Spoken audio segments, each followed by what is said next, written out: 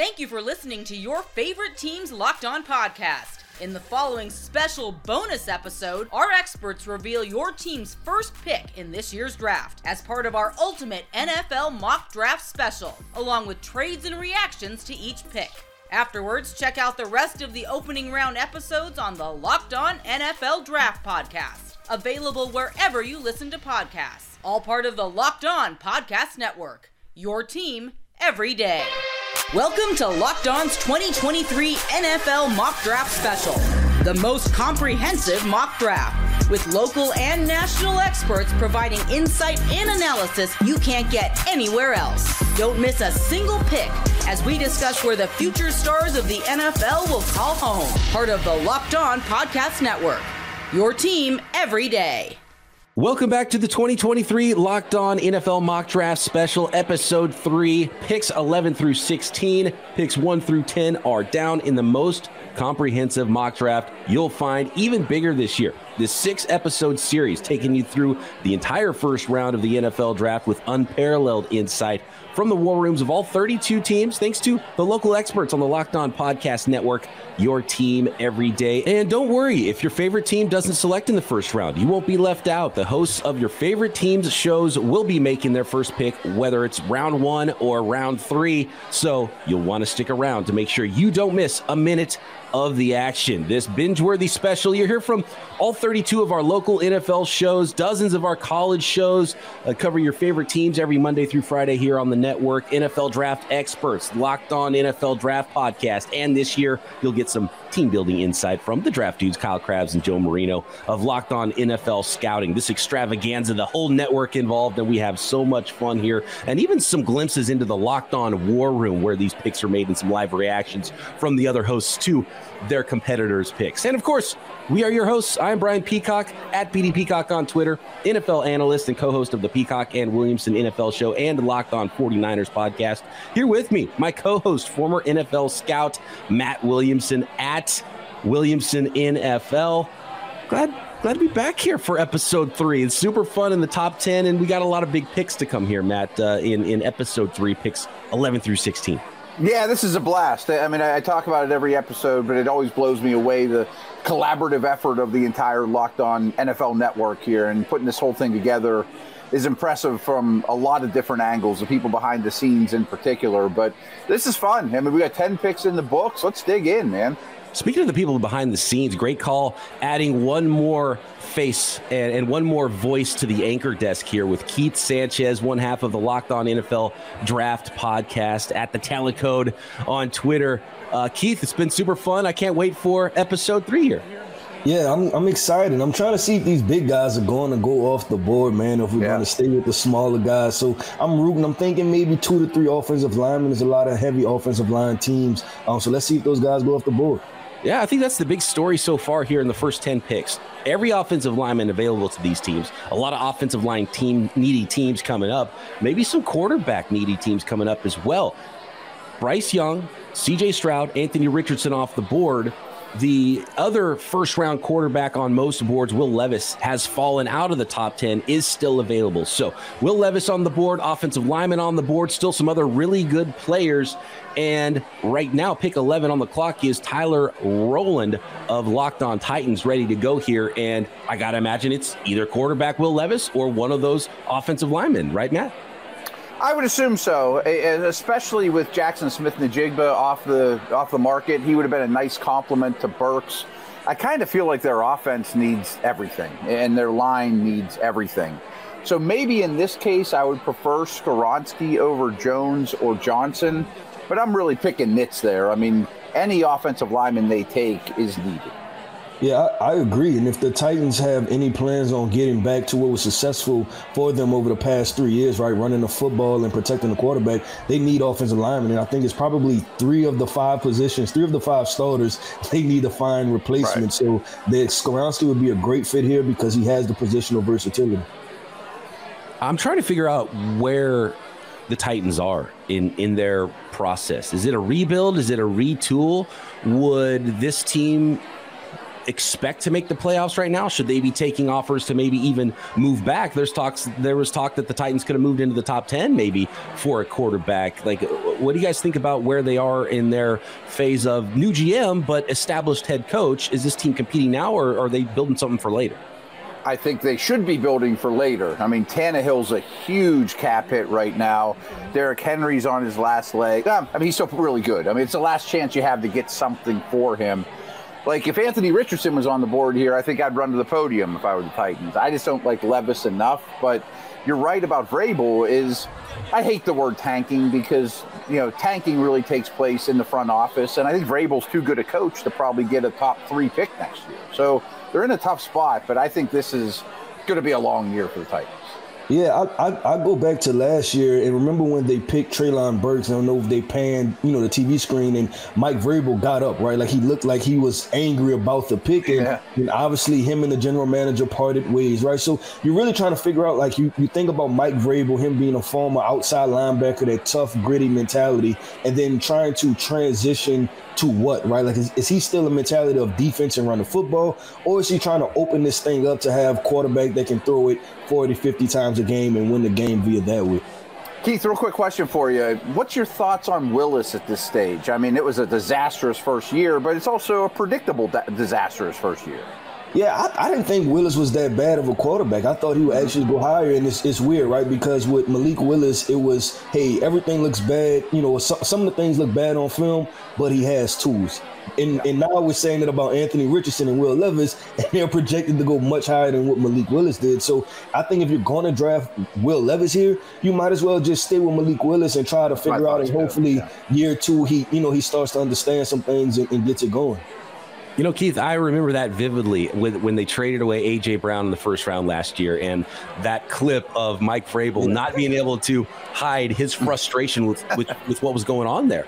And I think he clearly won that power struggle. So to me, when I think about the Titans and how they're structured, I think it's clearly that he won the power struggle and he's the top of the pyramid, and Mike Vrabel's in charge, and not so much a GM first approach to the team building now, which tells me they're always going to try to be in it, which tells me they're probably not looking ahead as much. And I got to believe offensive line is the way to go here for the Titans. And the pick is actually in. So let's go to Tyler Rowland with pick 11 in the 2023 Locked On NFL mock draft in the Locked On Titans war room.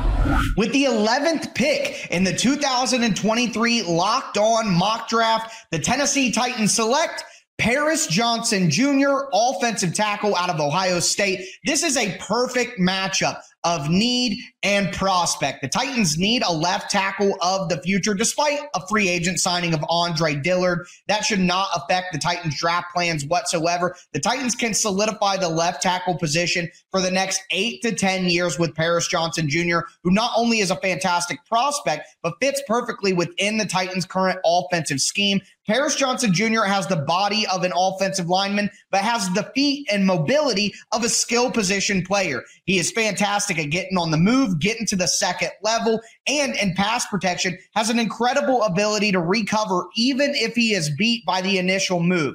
With that, Paris Johnson Jr. could use a little bit more strength in his core to deal with bull rushes and having a good anchor and pass protection, but that's something that can develop over time. This is a great pick for the Titans to get their left tackle of the future out of this draft.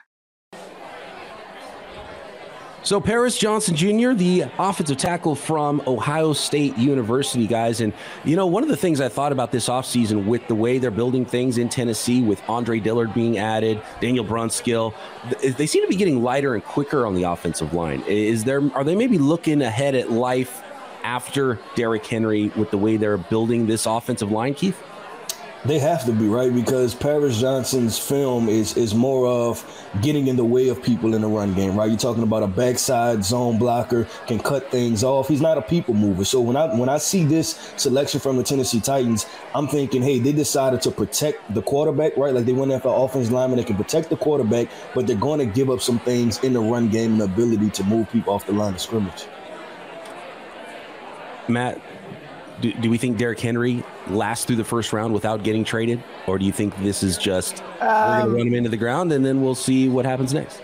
I don't think he lasts past the trade deadline during the season. We know running backs across the league are going to get hurt. It's got to be hard to trade a running back right now. Maybe it's, like your team, a McCaffrey type move, during the season. Go get Derrick Henry for the stretch run if you're the Bills or the Chiefs or a team like that. Right, like the Titans will be competitive. They won't throw in the towel unless their season starts out a certain way. We might see more Malik Willis. We might see a Derrick Henry trade, and then they get as much resources to retool quicker in the following offseason as well. Unless maybe they're in, and this is a division that they could still be in, absolutely, with this team and the way Mike Vrabel coaches this thing, and with Ryan Tannehill at quarterback. So we'll see. A lot of directions the Titans 2023 could go. And I do think we'll see Willis, because I don't think the season will go well. I mean, come December, maybe November, you get 6-8 games, something like that, of Willis to fairly evaluate the young man. Jay Stevens, the host of Locked On Buckeyes, standing by to give us more info on Paris Johnson Jr. Paris Johnson Jr., offensive lineman, Ohio State. The 2022 consensus All-American has the height, the length, and the footwork to make him one of the best offensive linemen in this year's NFL Draft. What's up, guys? My name is Jay Stevens, the host of Locked On Buckeyes, and Paris Johnson Jr. is the kind of versatile player you want on your offensive line. He spent time excelling while being a starter at both guard and tackle for the Ohio State Buckeyes. He has the athletic talent to make recoveries at a variety of angles. His feet are fluid and they're perfect for dealing with different type of defensive ends in the National Football League. He has decent timing and consistency while working to the second level on combo blocks. This young man, once you add his brain into the equation, he's the kind of guy that has the skill set and the brains to be a consistent starter at the next level. So we do have an offensive lineman now off the board, the first one of the 2023 Locked On NFL mock draft. That is Paris Johnson Jr., 11 to the Tennessee Titans. We have Damian Parsons standing by in the Locked On NFL draft war room to break down this prospect further. The Tennessee Titans have a need at left tackle, and they fill it with Ohio State's Paris Johnson Jr. When I look at Paris Johnson, you see height, weight, athleticism, an incredible athlete, nimble on his feet, dancing bear, as the experts would say, but he has great arm length as well. This young man has to continue to develop in terms of overall hand technique and adding more power to his game. But with an offense like Tennessee that uses a lot of wide zone rushing angles and blocking schemes, this fits well for him as he continues to grow into his body as a grown man. This young man has the movement skills, the arm length, the athleticism, everything to be a bookend tackle in the NFL. Like I said, some things you got to work on, but I absolutely love this young man's potential, and this is a need for the Tennessee Titans. Keith, I have one more question as it pertains to Paris Johnson, the prospect. And I believe in earlier episodes you said Broderick Jones was your number one offensive tackle.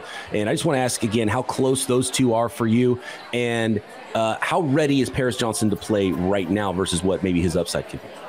Yeah, it's hard to compare the guys because I think that they're kind of polar opposite players, right, of what they provide in the sense. Like I said, I think Paris, and you use this word for offensive lineman, and I hope I don't put a negative connotation, but he's more finesse, right? Like, this is the guy with the extreme feet. He's light on his feet. He's smooth. He's just your ultimate. Like, if you're drawing up a guy to protect your backside of your quarterback, you draw up somebody with that type of athleticism. So I think more than comparing them, is more of an apples and oranges stylistically for what they provide for you as an offensive lineman. All right, we got the 12th pick in the draft, the second selection for the Tennessee Titans up now. Cody Davis standing by there to make that pick for Locked On Texans. One offensive lineman on the board. We've still got a quarterback. The Texans already took a quarterback at number 2 in C.J. Stroud, so they're not going Will Levis at 12. Matt, what are now the needs for the Texans at 12? But which way do you see them going here in this NFL draft with the way the board is stacking up?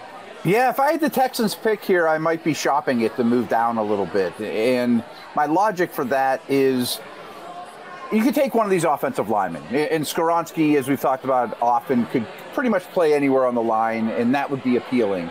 But their O-line's not in terrible shape right now. They drafted a guard in the first round, Shaq Mason they traded for, they extended Tunsil. I don't see a skill guy here to build around with Young that's worth the 12th pick. I would probably then lean towards best defensive player available, and the way that they're structured in a Niner-like fashion, maybe that's Miles Murphy. Maybe you take a corner like Porter Jr. to put him opposite Stingley, but I would be fielding offers right now.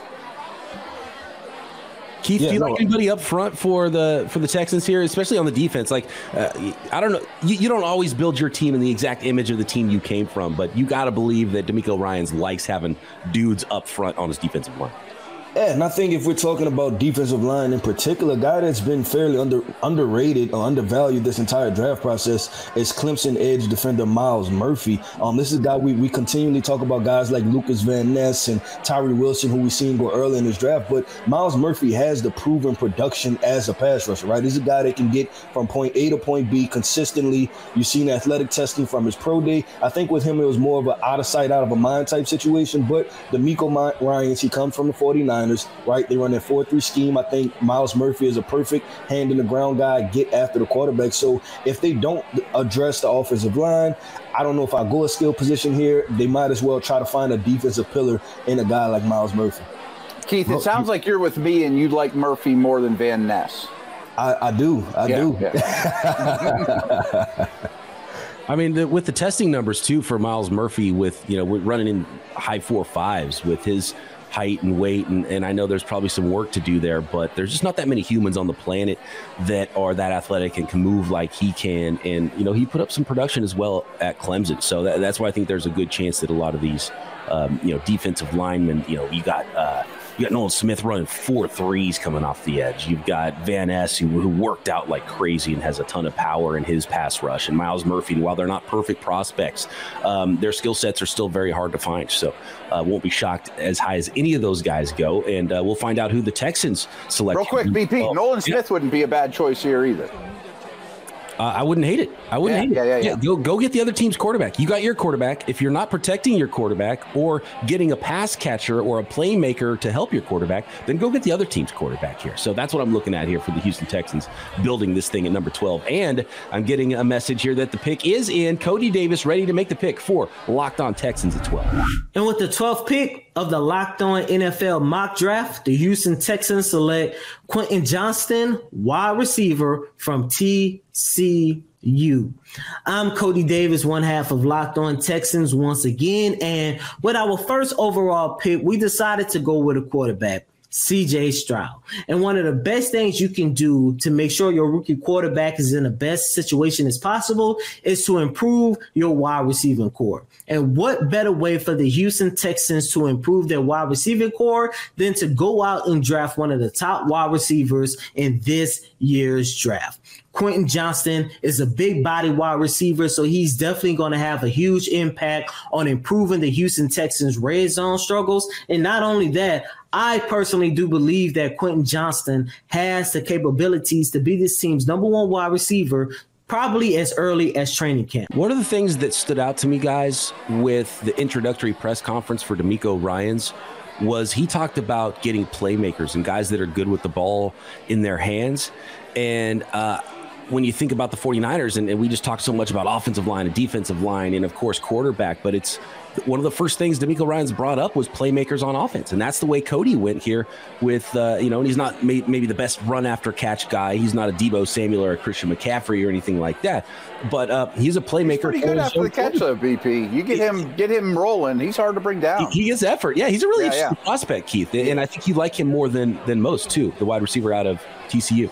Yeah, I think with Quentin Johnston, right, it's kind of he's guilty of being in the Big 12, right? And all of the misses that came out of the Big 12 when you talk about, Josh Gordon's and you talk about Corey Coleman's and, you talk about Kevin White's, and we could continue, right? And I think everybody's kind of scared to jump on the Quentin Johnston train. And listen, when we're talking about the wide receiver prospect, are there things he needs to improve? Yes, but there's more than enough that I see that I can work with that. If you're talking about betting on the upside of a football player, like Matt said, right? Like he can, like for a 6'2", 200+ pound guy, like his short area quickness, I would border on rare. Like this is a quick twitch guy, and usually you don't see that from long-legged, 6'2+ wide receivers. So the potential is there. I think at very worst, he's a strong number 2, right? And you may have to trade for a number 1 if you feel that type of way. But I think this is a guy that can definitely contribute for our offense. Matt, you like the combination of these receivers they've put together now, and you got Mechie coming back, and reports are that he's 100% healthy now coming into his second offseason. Didn't get a chance at a rookie season, and then you match him with Quentin Johnston. Do you like the way that those weapons are being put together? And of course, Dameon Pierce last year at running back they found as a rookie. Yeah, it's coming together. I mean, it's better than it's been, that's for sure. I mean, it's creeping up the average, I mean, so I mean that's about as nice as I can say about it. I have mixed feelings about this pick because there's a ton there to work with. He's unlike basically any of the receivers in this draft. If you want a big body guy, you have to probably overpay a little. But I do think it's a little bit of an overpay. I mean, Johnston to me is probably the 22nd best prospect in the draft, not the 12th. But I said it in the first show, I always want to get greedy with receivers for young quarterbacks. And if that means a little overpay, I understand it.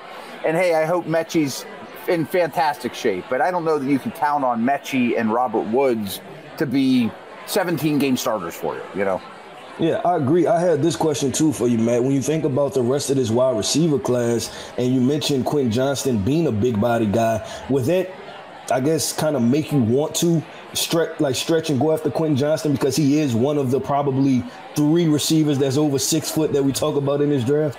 Yeah, I'm glad. It's funny you brought the other 3 up because I was about to say Mingo and Tillman are probably going to go pretty high too, and people might not realize that they're day 2 guys.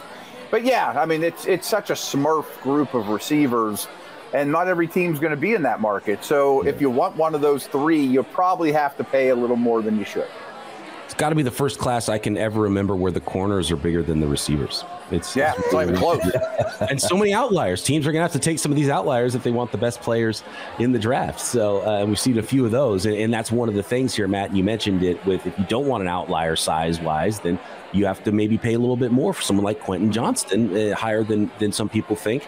And when it comes to wide receiver, I think we also have to alter the way we've looked at wide receivers historically, that it's much more of a premier position, and that's the way it's seen around the league. You're starting to put it up there with, corners, maybe even past corners and closer to the offensive tackles and the defensive linemen of the world with wide receivers because of how much they're getting paid and how much our teams are paying for them and how many teams are trying to go get better playmakers on the outside. Yeah, 100%. I mean, this past free agency class didn't reflect it because it was so poor. But going and shopping on the wide receiver market in free agency is a very expensive aisle in the grocery store that you want to stay out of. So draft them. Right, and if the Texans wanted to go get somebody else's wide receiver 1, they'd have to give up 12 anyway. So yeah, right. And you don't have them for 0 with 5 years cost control. Right. Steven Simcox is the host of Locked On Horned Frogs. He's got more insight into Quentin Johnston, wide receiver at Pick 12. Quentin Johnston, wide receiver, TCU. He led the Horned Frogs in receiving yards in all 3 seasons when he was on campus at Fort Worth. Now he's ready to hit the road and get in the NFL. I'm Steven Simcox, the host of Locked On Horned Frogs. When it comes to Quentin, the special thing about him, that great size, he's 6'2", 215 pounds, but it's his ability to make plays after the catch. Had 8.9 yards after the catch last season. They love to run stop routes, curl routes with him, and he could use that big frame and that speed. He's got those long strides with that huge body to get past defenders and make things happen. Also really good at going up and making contested catches. Had over 1,000 yards this past season in Garrett Riley and Sonny Dykes' offense and led TCU to a national championship game appearance. Dealt with a tough ankle injury and fought through that pain in the second half of the season and still made plays.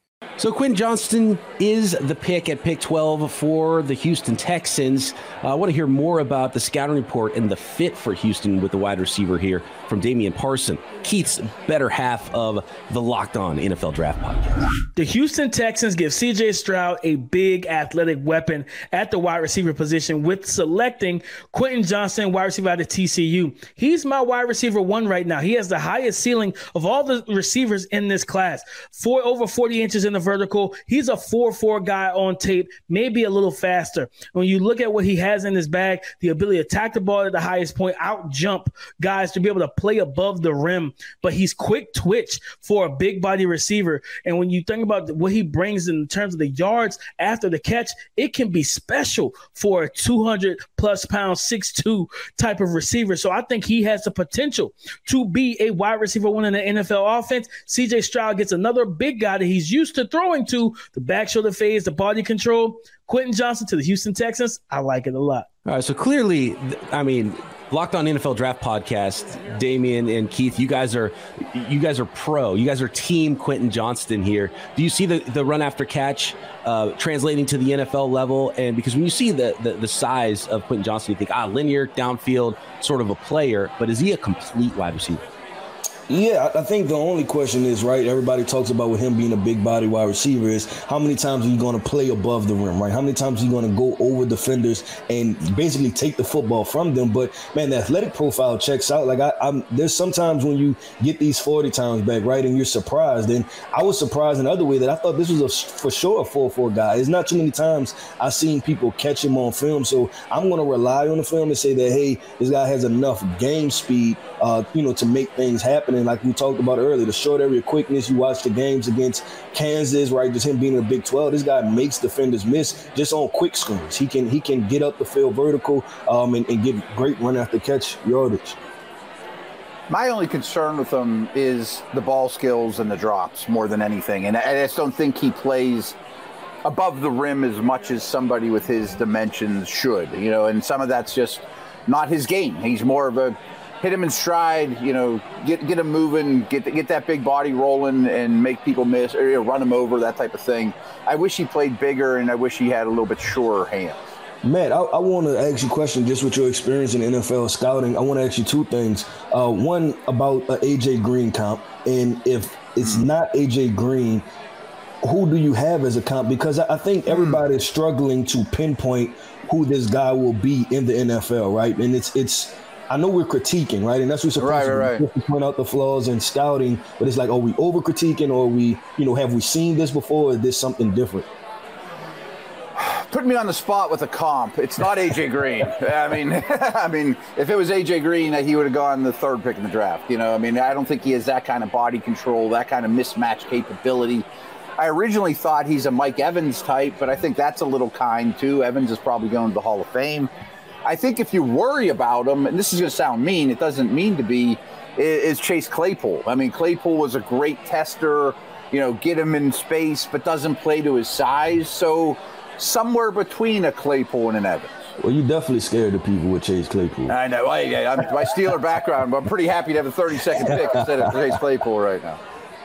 All right, we're going to the AFC East next, guys. Pick 13, New York Jets are now on the clock in the 2023 Locked On NFL Mock Draft Special. And after that, we've got the New England Patriots hanging out, waiting to make their pick at 14. This episode is brought to you by FanDuel Sportsbook. Grand slams, no-hitters, double plays, they're all back, and there's no better place to get in on the Major League Baseball action than FanDuel, America's #1 sportsbook. That's because right now, new customers can step up to the plate with a no-sweat first bet up to $1,000. Just go to FanDuel.com/lockedon, sign up, place your first bet, and get up to $1,000 back in bonus bets if that first bet doesn't win. And not only Major League Baseball every day, all summer long, but we've got NBA playoffs, NHL playoffs, and of course, the NFL. I know it's not in NFL season, but NFL futures, who the next MVP, coach of the year, who will win the next Super Bowl, and of course, those tasty NFL draft props at FanDuel Sportsbook. So don't miss out and don't miss your chance to get that no sweat first bet up to $1,000 when you join FanDuel today. Just go to FanDuel.com/lockedon to sign up. FanDuel, official partner of Major League Baseball.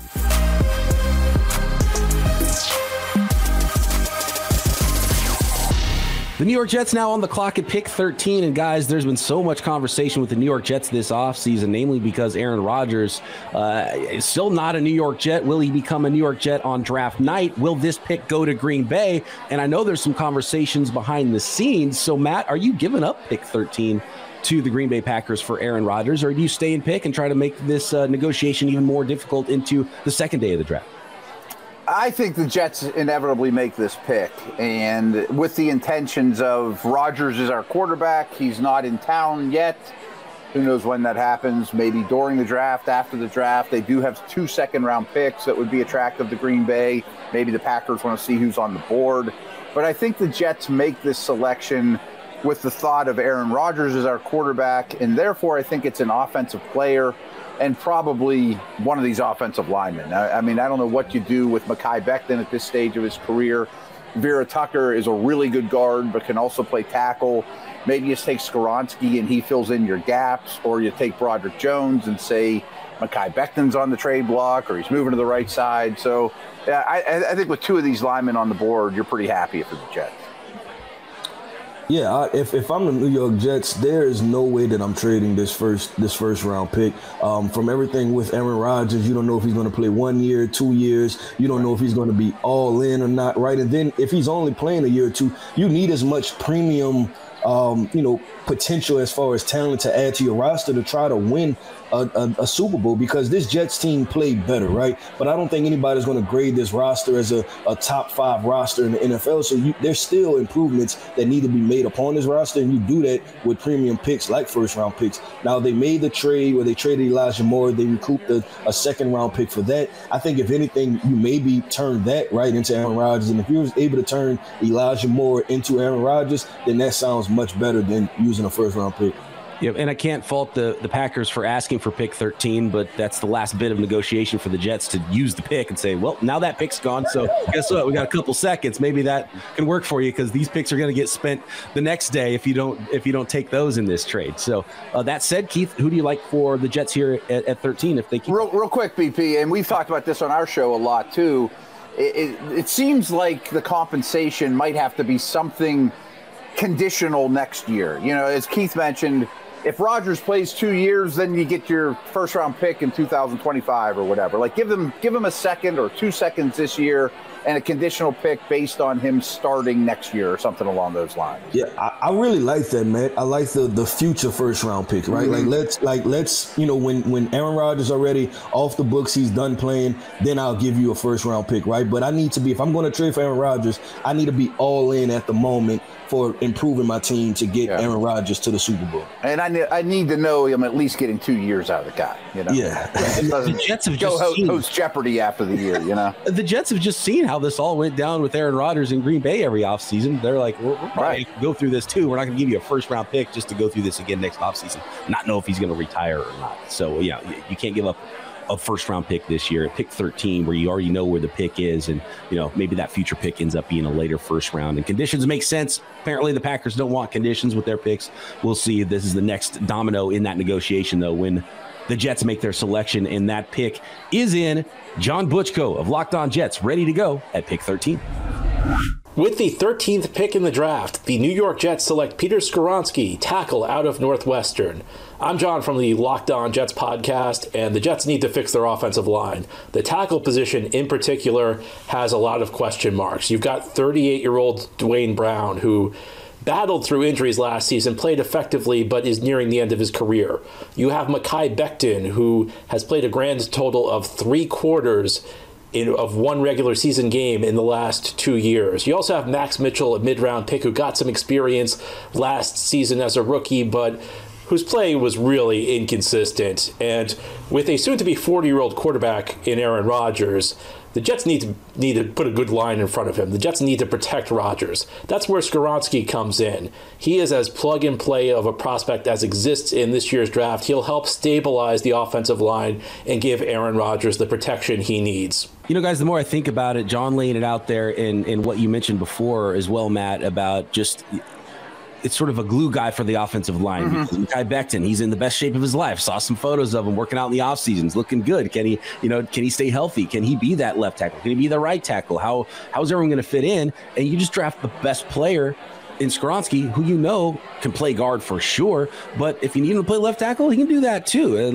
Keith, do you have any misgivings about a 32 1/8 inch arm length left tackle in the NFL? Because there's not very many of them. And in fact, I think there's 0 of them right now. I think there's 0, yeah. Yeah, I mean, it definitely shows at times, right? But I'm finding the value in Skoronski in the positional versatility. And I think this is a really good fit for the Jets because the question mark is still surrounded around Mekhi Becton, right? Is this guy going to play left tackle? Is he going to play right tackle? Is he going to play 3 games? He's going to play 8 games, right? And so now you draft a guy like Skoronski who has versatility to where whatever happens with Mekhi Becton, he can just fill that other situation, right? If Mekhi is there, then he can play guard. If Mekhi is not there, he can kick the tackle and play some tackle for you. And they still have picks. Like we said, they have 2 second-round picks. So if you want to go after one of these tackles later in the draft, like a Matthew Bergeron from Syracuse, you can still plug and play certain things like that. So I think this just gives them the most versatility. We drafted a high-floor football player that we know will start, will contribute to our offensive line. And I like Broderick Jones a ton as well, but Skoronski's more win now, plug and play. We only would have a short window with Rodgers. We're all in, you know? We saw with Tom Brady, too. You got a guy in his 40s, protect the guy. He doesn't want to get hit a lot, and it's probably the smart way to go. And, protect that investment and let your quarterback lead you to where the Jets have wanted to go for a very, very long time. So college expert Jimmy Stein is standing by to give us some more info on Peter Skoronski, the offensive lineman. We don't know if he's a tackle or a guard, but we just know he's one of the best players in this draft. Let's talk about Peter Skoronski, a tackle from Northwestern. This is Jimmy Stein from Locked On Bama. There's something interesting about Peter. Even though he's a tackle at Northwestern, projected to be a tackle in the NFL, he has shorter arms, even much shorter arms than a traditional or prototypical tackle. Some people think he may eventually slide inside to guard. I think that's why you'll see him drafted outside of the top 5, probably taken somewhere between 8 and 12, 8 and 15. I would even look for maybe his hometown Chicago Bears to take Peter. Great in the run game, at his best as a pass blocker, did not give up a sack this past season. For more information on Peter Skoronski, Northwestern offensive lineman, Damian Parson, with some information on the fit and the player that is the newest New York Jet. The New York Jets add more offensive line help with Peter Skoronski out of Northwestern. Mekhi Becton has been a question mark in terms of his health. We don't know what's going to happen there. But for me, I do have some reservations about this pick because I view Skoronski as a guard. Now, I do say you play him as a tackle, but if your tackle situation is okay, and yeah, you could kick him inside at guard. But if you really want to play him at tackle, I have some concerns with the arm length, the ability to handle power and speed to power conversions. He's a guard to me, guys. So for me, I'm not saying I'm out on the pick. I think it fits, especially for the scheme that they want to run the ball, get the play action game going as well. But I do have some reservations about the selection overall. He's a good player, movement skills, technically refined, the best technician in this class. But again, I have some concerns. It's funny, to the layperson that doesn't follow the NFL draft closely and is probably thinking, what are you talking about? This guy must have T-Rex arms, but like 32-inch arms are long for a human being. Someone's probably at home going, well, my arms aren't even close to 32 inches long. We do this with quarterbacks as well, like 9-inch hands. 9-inch hands are big, but for an NFL quarterback, you want them to be even bigger to that. So it's really funny, the small details. It's like you throw out the rest and you just focus so much on this one thing like arm length. But Keith, like, this dude can just flat out play. Yeah, and that's what I say, right? You're just drafting a football player that you know is going to contribute. And sometimes that's the best way to go, right? Because these first-round picks, 50% hit, 50% don't, right? So sometimes it's all about mitigating risk. And I think this is a low-risk football player. You know exactly what you're getting on the film. And sometimes when you watch the film and you say, you know what, this is a clean evaluation, and you know exactly what you're getting on film, that's what you want as a talent evaluator. That's what you want as a GM, just to know exactly what you're getting and what you're going to be able to insert into your roster. And Matt, it's funny because you can trust that your offensive lineman is going to take care of the job that they have to do. One of the things that blew me away watching Skoronski play on tape is just his ability to turn defensive linemen. And it's like he's driving a car. He's like, hey, guess what, guys? We're going right. And he just turns their shoulders and opens that gate. And it's like, wow, it's like the technician and how good he is at doing those things. And I would love to see him get a shot at tackle. And I don't know if he's going to in the NFL. Yeah, I think it depends on the landing spot, but how I would handle it in a vacuum is, hey, Peter, you're our left tackle until we find somebody better or you've proved that you can't handle it. And I know this is a really rich comparison, but maybe he's a Zach Martin type convert, or, we see a lot of these tackles bump into guard, Brandon Schreff, a guy like that was a guard or a tackle in college and ends up being a Pro Bowler at the next level. So as mentioned, I just think there's so many spots on a line he can help you that I would be shocked if he doesn't have a good career somewhere. Yeah, and that's to my point, Matt, and I'm all with you, right? Like, I don't think that was a far stretch of a comp. I think this is a guy that can be a Pro Bowler as an interior offensive line, and you tell the Dallas Cowboys that they picked Zach Martin too high now, right? You tell the Indianapolis Colts they took Quentin Nelson too high. Like, if you're still drafting Pro Bowlers in the first round, you're doing A-OK as a franchise. I'm Joe Marino. He's Kyle Krabs. We're from the Locked On NFL Scouting Podcast with the Draft Dudes, and we got some picks here as now we're outside of the top 10. We get a little offensive line run. Quentin Johnston goes to the Houston Texans at number 12, the second wide receiver off the board. Kyle, your thoughts on either of these offensive linemen starting to come off or, Quentin Johnston being this early of a pick? Yeah, well, I like the offensive line selections, and I like it for both teams. I am very interested to see how the Titans offensive line ends up shaking out. They have another Ohio State offensive tackle from last year on day 2, and Nicholas Petit-Frere, who stepped in at right tackle for them down the stretch in 2022. Paris Johnson now coming into the fray. They gave Andre Dillard like $9.3 million per season in free agency. So that offensive line and that identity for the Titans was something that you really felt like whittled away down the stretch for Tennessee over the last year or so. And there's a nice infusion of new talent there, but I'm fascinated to see what the combination of best 5 looks like. Is it Dillard at guard? Is it Paris Johnson, who played at guard in 2021 for the Buckeyes? Is he playing inside? What's the pecking order? Is Nicholas Petit-Frere just going to get bumped out? I think the value's good, though. I thought he was the most complete offensive tackle in this class.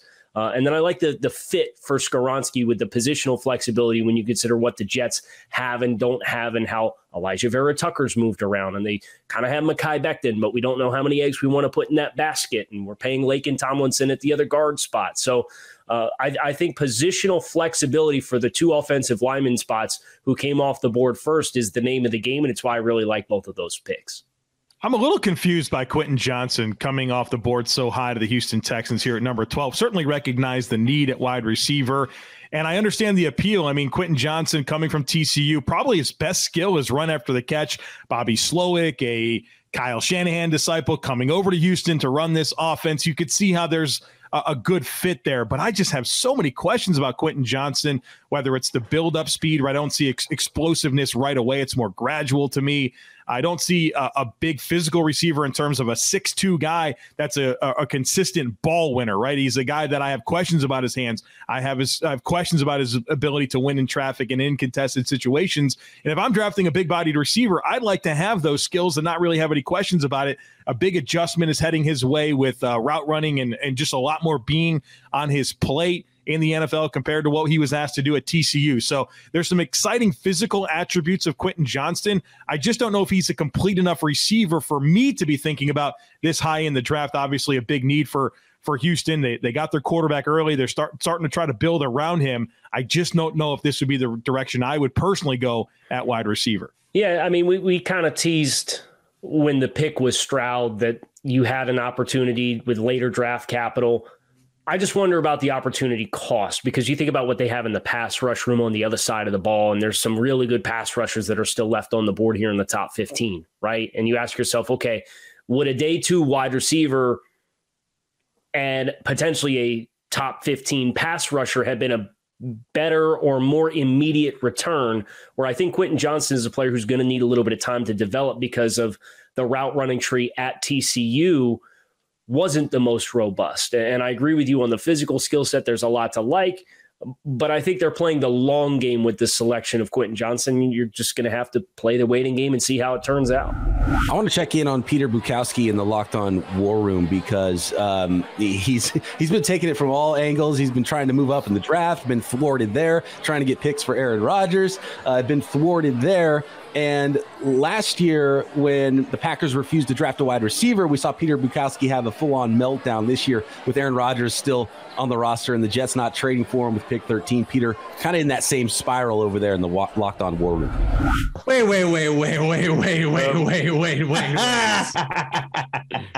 Yes, Peter? Number one, that is exactly who I would have picked if I would have gotten this pick. Number two, it didn't even give me a chance to counter. I had pick swaps and all kinds of stuff ready to go. Well, he I was got his gonna say, guy. don't they have to give up 13 if they're going to get Rodgers? I just can't see a trade. Obviously not. You don't think so? Yes. It would have been done by now. Yeah, for real. Maybe that is what they're bullish on, yeah. But with Skoronski, if his arms were 2 inches longer, he'd be a top 5 pick in this draft. But they're not. So I know. So good. He's outreach. Watch the tape. The guy gets outreached over and over again. He's a guard all day long. A good guard, but he's not a tackle. Ross, I told you this was turning into OnlyFans.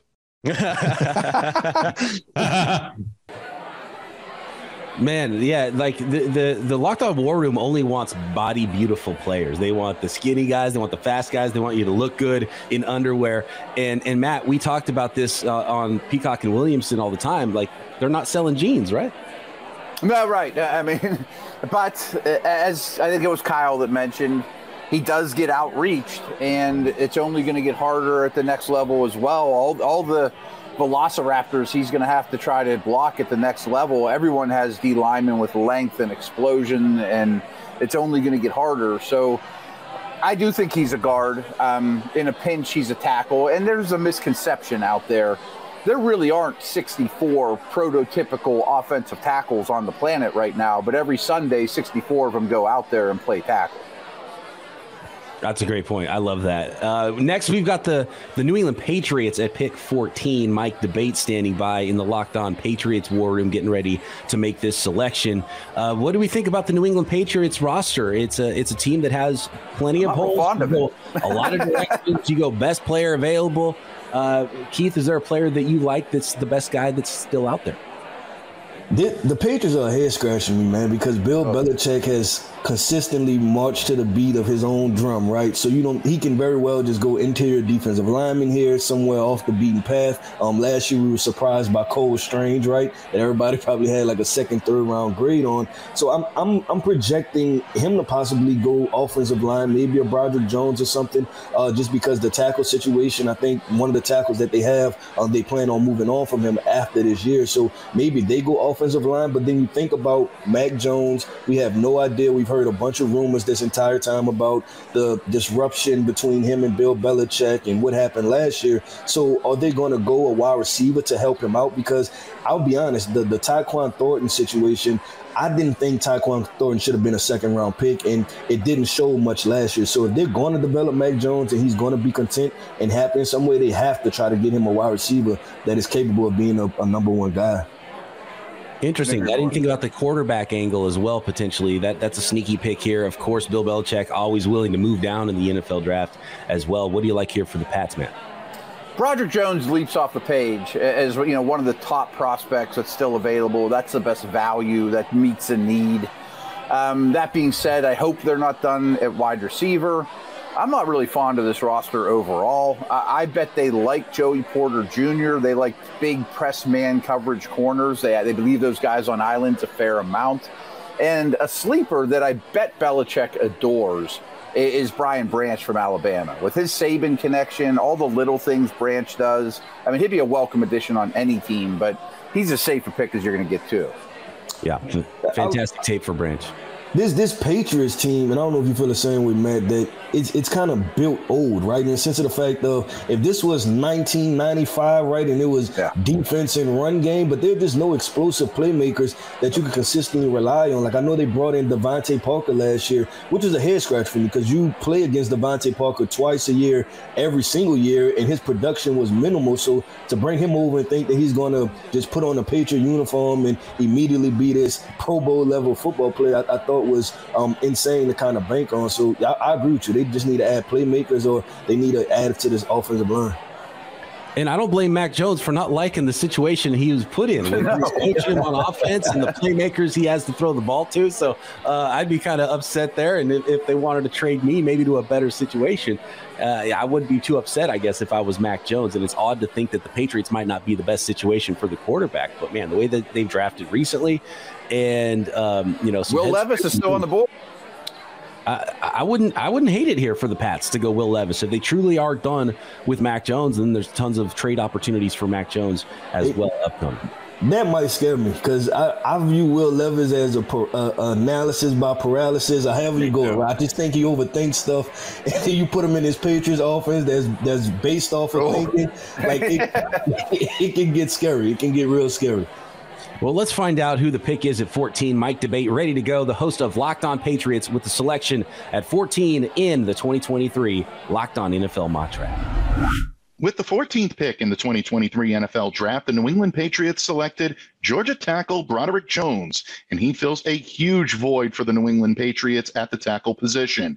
A little bit of an interesting fit for New England. Typically, the Patriots like their linemen a little bit more seasoned. Don't forget, the Georgia Bulldog only has 19 games worth of experience at the position. However, there is tremendous physical upside and athleticism that could make him a future All-Pro at the position. Great size, measuring in at just over 6'4", 310 pounds, posting a 1.97 second 10-yard split at the combine to block on the move or in space. It solidifies their ability to be able to block for whoever is playing quarterback. Skill position players are unquestionably going to get the headlines, but games are won in the trenches, and it's not going to matter who's throwing passes or who's catching them if the quarterback is not getting the protection they need. That quarterback will get that protection with Broderick Jones anchoring that offensive line. For more on the New England Patriots, please be sure to stay locked into the Locked On Patriots podcast, proud part of the Locked On Podcast Network, your team every day. All right, Broderick Jones. So the offensive lineman flying off the board here in episode 3 of the mock draft. Broderick Jones out of Georgia to the New England Patriots. I love the pick. I really like the player a lot. I like the upside there and the potential of what Broderick Jones could be, both as a run blocker and a pass blocker, and just his athletic ability. And if you like long arms, he's got those too. And I also am starting to see a point in the draft, guys, and correct me if I'm wrong, there's probably 15 to 18, quote unquote clean first round prospects in this draft. And at some point, I think these teams in this area are going to have to start throwing need out the window and just going with the best player available, because there might be a drop off in talent when you get to the end of the second round or the end of the first round. Oh, I 100% agree. I don't think it's a loaded blue chip group or a loaded surefire first round pick any year they come out group, and that crop is drying up pretty quickly. So maybe teams will want to trade up to get what's left of that group. Who knows? Yeah, or if you're that team, right, you want to trade out. You're like, I could find the same type of player at pick 17 or 18. I could find it at pick 35, right? So maybe I can trade back just a little bit, maybe recoup a draft pick for the 2024 draft, maybe a second or third rounder, for that draft. BP knows I do this all the time. I always bring it back to the Steelers. He always brings it back to the Niners. But the Steelers pick 17 and they pick 32. And I tell Steeler fans all the time, they're kind of the same pick. Yeah. They're all like you can because you think about the corners, you can get Deonte Banks at 17, you get Deonte Banks at pick 32. right. I mean, they're not much different. That's really interesting. Yeah. And then some teams might say they might have 17 guys with that grade. Some teams might have 15 guys with that grade. So there's trade possibilities right in that little area too, depending on which draft analyst you listen to and depending on how all 32 draft boards are put together. Really quick on Broderick Jones, Keith, you like him a lot. I know. What if he does reach his ultimate upside? Like, how good is that? How good could he be? I think this is a potential Pro Bowl guy, and I like him in this scheme because I think about the Patriots historically, right? And they've always been a pretty good screen team, right? Like they can throw screens, especially when they had Tom Brady. You think about a really good athlete, putting him in space. I think this is one of those guys that will have one of those highlight, because we don't put offensive linemen on highlights, right? But he's one of those guys that can block 20, 30 yards down the field, get down there comfortably, and play some really good blocks. So I think his ceiling is a Pro Bowl guy, like a multiple Pro Bowl guy, and I think he fits really well in this offense. I love how he blocks on the move. I love him in the run game. He has all kinds of potential in the pass game. What's crazy is Georgia listed him at 6'4", and he came in the combine taller than what he was in the program. I was like, that never happens. That never happens. You always take off an inch and a half, right? Right, and he added over an inch. And he does have one really bad habit that people should pay attention to, and he needs to fix, is when he's in protection, he drops his head a lot and takes his eyes off the target. But that's correctable. Yeah. Excited for Broderick Jones in the NFL. I'm sure Clint Shamblin is as well. He's the host of Locked On Bulldogs to tell us more about Jones, the former Georgia tackle. This is Clint from Locked On Bulldogs, part of Locked On Podcast Network, and we are talking Broderick Jones, offensive tackle prospect out of University of Georgia. And what more is to say other than this guy should be a top 20 pick? He is a linchpin type tackle of any offensive line that you need. Where this guy gets on a team that is power run, he can do that very well. He is tall, he is big, he is strong. But what's incredible about him is his finesse in the pass game. The guy does not give up sacks. At his time in Georgia, he was the paramount piece of an offensive line that kept Stetson Bennett clean in a pocket. He was a captain. He was the type of guy that you just love having. All the intangibles with every bit of freakish athleticism, fast 40 time. Go check out the combine, which means this guy can haul on screens, on run plays. He is strong, and Georgia has had its run of offensive tackles who are coming out into the league and making cases for cornerstone players on their teams. Ridiculous amount of talent coming out of Georgia right now into the NFL. And more on Broderick Jones, the half of, I said the better half earlier, and I think that was wrong, Keith. We had the better half here, clearly, at the anchor desk. Plus, I don't have to talk to him face to face. We got Damian Parson, though, hanging out. And to give us more information on Broderick Jones in the Locked On NFL Draft world. Bill Belichick loves to run the football. Power football is the name of the game for that New England Patriots offense. Adding a Broderick Jones at the offensive tackle position, a guy that can play left tackle because he's a natural left tackle, and kick Trenton Brown over to right tackle, and just continue to improve this offensive line and the physicality that it plays with the run game from Mac Jones and the play action pass. When you look at Broderick Jones, he's my OT1. I think he has an extremely high season. Reminds me of Ike Ekwonu that was selected last year by the Carolina Panthers. Arm length, power, athleticism, physicality. He just plays with a hunter's mentality. And when you pull him off the line and he's a lead blocker in screens on the perimeter or toss sweeps on the perimeter, he hunts down those second and third level defenders. So I really love him as a prospect, and I think this is a really good fit for the New England Patriots. We've got a ton more to go here on the 2023 Locked On NFL Mock Draft. Peter Bukowski and the Green Bay Packers are on the clock next at pick number 15, and he was trying hard to move up earlier. I'm getting word that there's some trade conversations happening now with him as well, maybe trying to move down in this draft. A few teams at the end of round one that might be willing to come up here. The Jaguars are a team that have been talking with them. A few other hosts have been talking about moving up to pick 15, maybe to get one of the last of those clean first round grades on their board. So we'll find out next what's happening with pick 15 and the Green Bay Packers.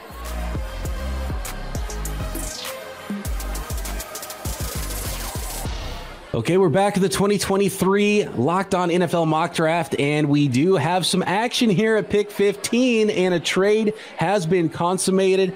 The Packers are no longer on the clock, fellas, and the team that jumped up is the Jacksonville Jaguars from 24 to 15. And a big-time player on the move, former first-round pick, Josh Allen, the pass rusher, going from Jacksonville to Green Bay. The Jags are trading pick 24 and edge player Josh Allen is going to the Packers. Packers are giving up pick 15 and their second-rounder, pick 45. So interesting turn of events here, and that tells me maybe that the Packers probably would have taken an edge rusher with this pick and instead get themselves an extra draft pick and a pass rusher for pick 15. So no longer the Packers, now the Jags are here. Guys, what do you think the Jags are doing trying to move up to pick 15 in this draft?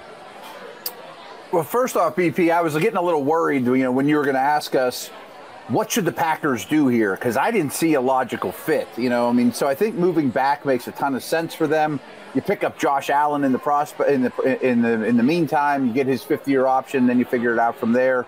So he's a nice addition to their defensive front that has first-round picks everywhere on that defense. It hasn't, fulfilled the first-round history of that defense, but he's a nice pickup. So I would imagine when I heard Jacksonville was moving up, I thought, who's their target? Is it Darnell Wright? Is it Joey Porter? But maybe it's an edge guy now. Miles Murphy, Lucas Van Ness, somebody along those lines since they dealt out.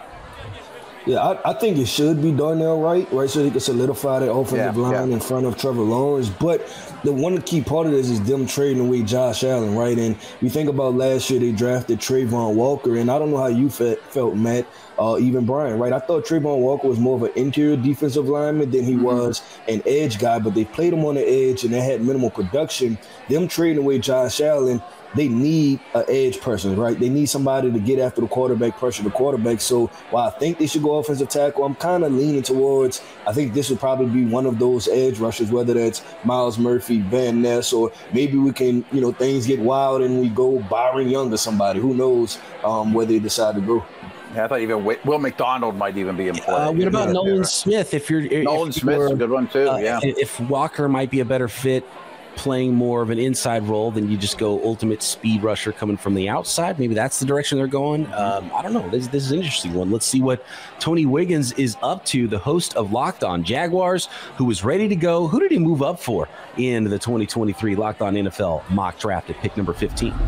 I'm Tony Wiggins with Locked On Jaguars. I have the Jaguars selecting Iowa defensive lineman Lucas Van Ness for a lot of reasons. Because Trent Baalke loves traits, and I think where the Jaguars are selecting, he will be the last quote-unquote traits guy with upside that the Jaguars will have a chance to get. The other thing is, look, they flat out said it. They need to improve their pass rush. It is the number one priority. It's the part of their team that has to actually be improved if this team is going to take a step further. Josh Allen is on his fifth-year deal, his fifth-year option. He only has 1 year left. And I think the Jaguars are going to need options beyond this year for who they select at this pick. And look, I honestly don't know if they can afford to pick another edge rusher when they already have two guys that are playing and they use priority resources to get them.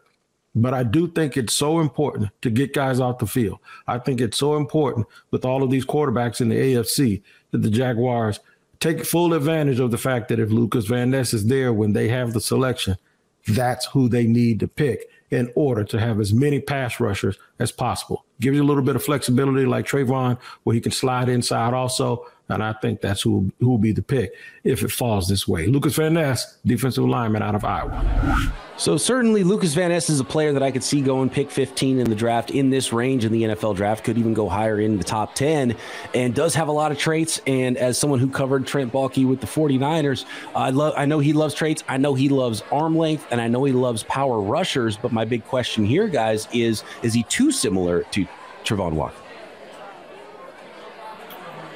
Could be. I don't love Van Ness. We talked about this earlier. Both Tony and I prefer Myles Murphy. I do think, Tony made a good point, though, that you could push him inside with Walker, and that gives you a lot of length, physicality against, slower-footed, heavier guards, especially on passing downs. And, they basically buy 4 years from turning Allen into Van Ness contractual.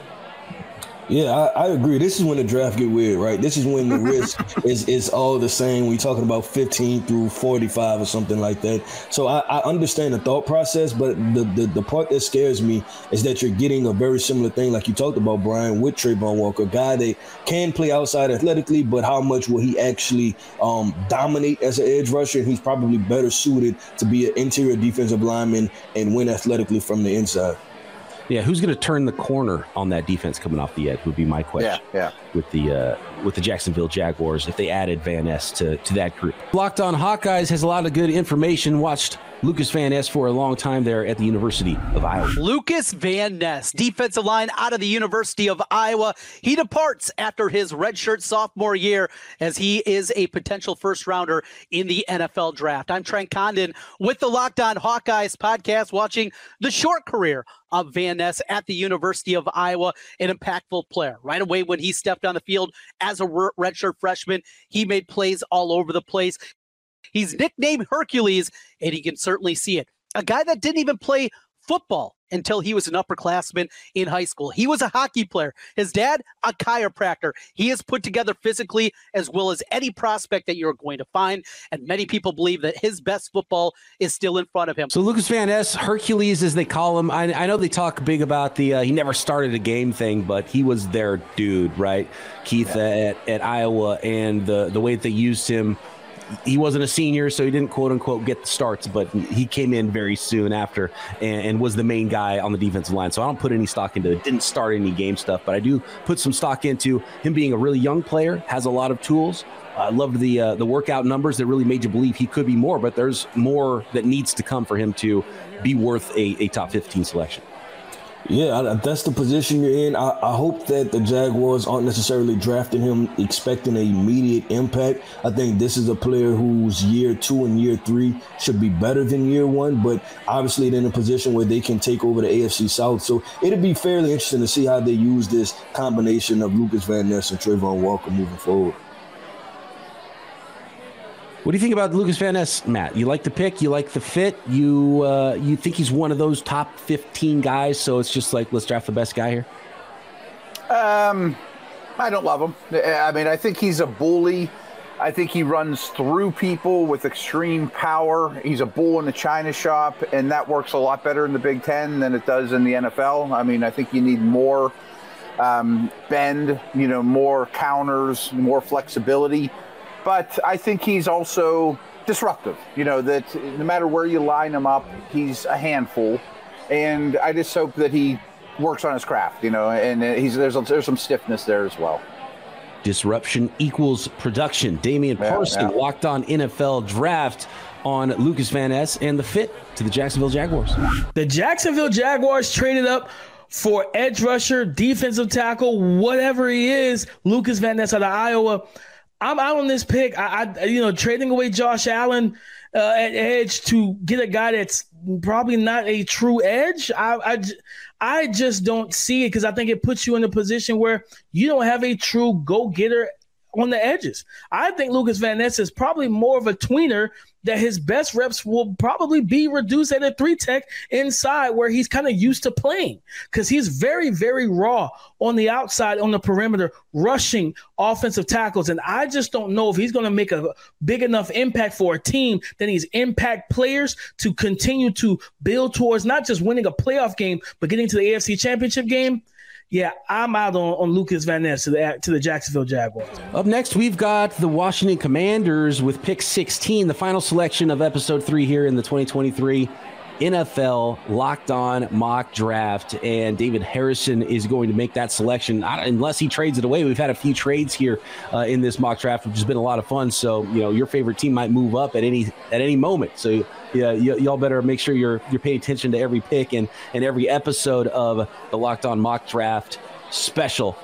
As it pertains to Washington, they got new ownership. Is that going to mean new direction? Guys, does that mean new quarterback? Matt, what are your thoughts on Washington's pick at 16? Yeah, and I think their roster is actually in better shape than people realize. I don't see a ton of glaring needs. I think some names to think about are Levis, and I'm just not super high on Levis, but I could see that being the approach. How about Bijan here? With all respect to Robinson and Gibson, he'd be a massive upgrade and would be very Sam Howell friendly or next year's quarterback friendly. I could see Osiris Torrance, just coming in and really completing their O-line. Maybe right at right tackle or even bump him into guard until he's ready to move the right tackle. So there's a lot of options, maybe even the first tight end off the board. Logan Thomas is really up in age. And I think Joey Porter Jr. should be in play here as well. Yeah, tight end run could start any time. Yeah, it's a really good tight end class. Is there one prospect that stands above the rest for you here, Keith? Man, this is tough. Like Matt said, this is a pretty decent roster. I like the Bijan pick though, and I like the Bijan because this is where the fall off for the running back value per positional value kind of conversation gets weird because I don't know if I'm selecting any other player. And feel good about selecting him over Bijan Robinson at this point because he's probably one of 3 or 4 blue chip prospects that I have in this draft, and we're at pick number 16. So, you're talking about a good value. You're talking about, like Matt said, quarterback friendly, hand the football off. You have 2 wide receivers in Terry McLaurin, Josh Dotson. Maybe you can go tight end, but I think in this tight end class, you can also find a similar caliber player in the second round. And I think the same thing with corners. So I would go Bijan Robinson. If not, I try to trade out of this pick and get down maybe to like 25 or 26, somewhere around there, and possibly pick up an interior offensive lineman or maybe a corner. That's a good point about this point in the draft, because one of the things that if teams have a big drop off in their grades on their draft board, trading becomes an option, and then maybe a position that, and look, I've sort of been driving the bus on the running backs don't matter thing, and I still think 16's too high for a running back. But if there is a significant drop off in your draft board, and now you're into those second round grade players, then maybe running back does start to make more sense, even though the positional value might not be there for running backs like it once was, and you're getting a heck of a football player as well if you do get the best running back in this class, which is Bijan Robinson, and there's probably a pretty significant drop to the next best running back in this class. So interesting things to think about here for Washington. And David Harrison, who's ready with the pick at number 16 in the 2023 Locked On NFL mock draft.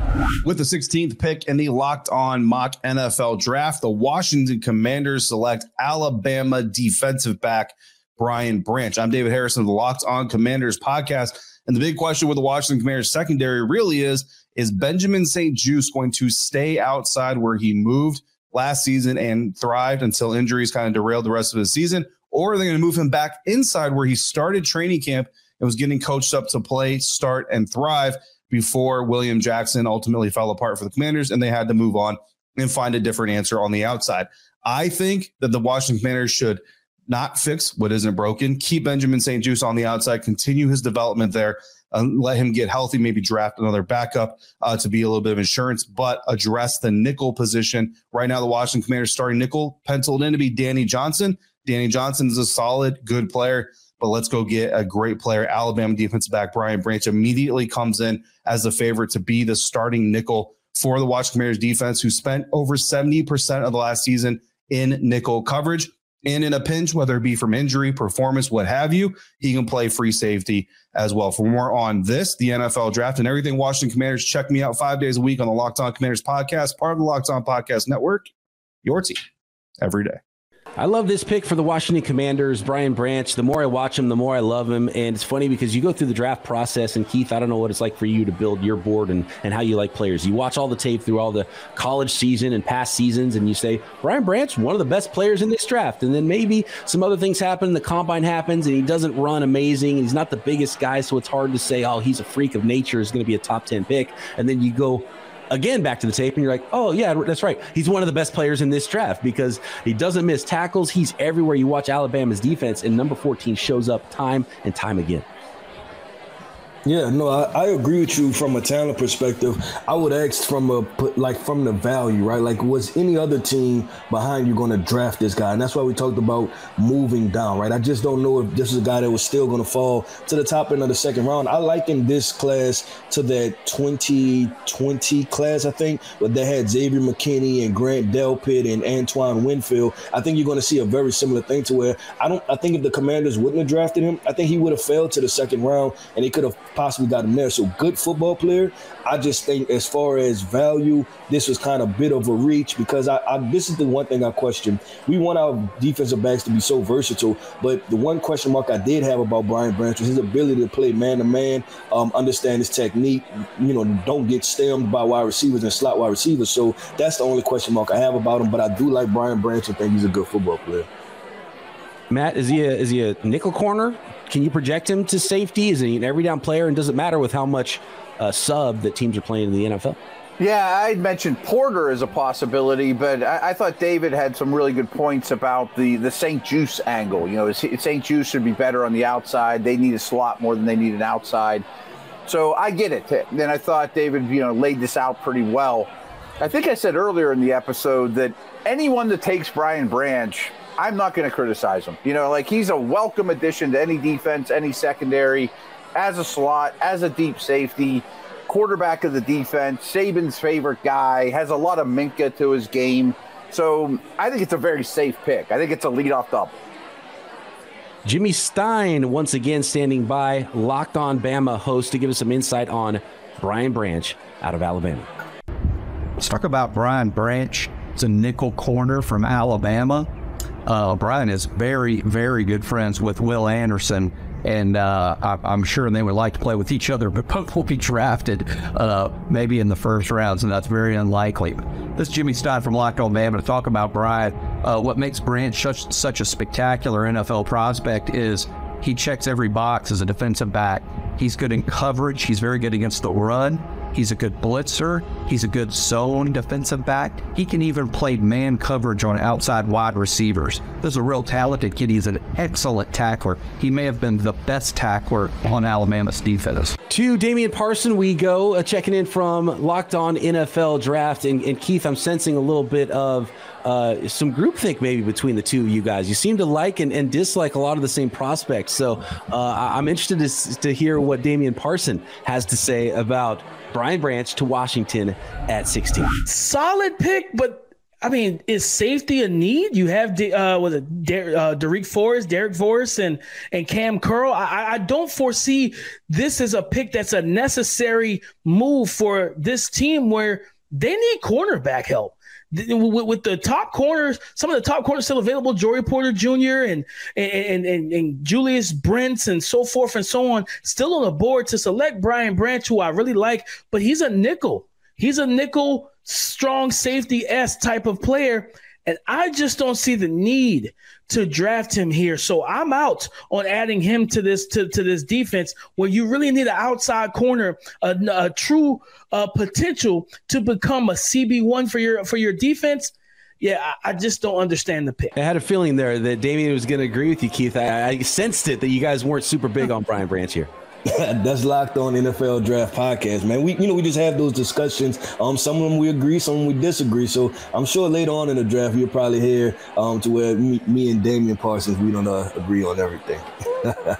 So we've been talking a lot about a former Steeler great son that is maybe someone that could go in this area of the NFL draft, and the Pittsburgh Steelers are the team that's up next in this draft. So, Matt, we're going to have some fun tomorrow talking about more Steelers and more draft picks here as we get to the second half of the Locked On NFL Draft mock draft special. Actually, we're beyond halfway now because thanks to the Miami Dolphins, there's only 31 first-round picks this year. But we will get to the Dolphins' first pick. We'll get to all the teams' picks that did not have first-round selections in this mock draft as well next time. But before we wrap up this episode 3, let's check in with the draft dudes for their thoughts on all the recent picks.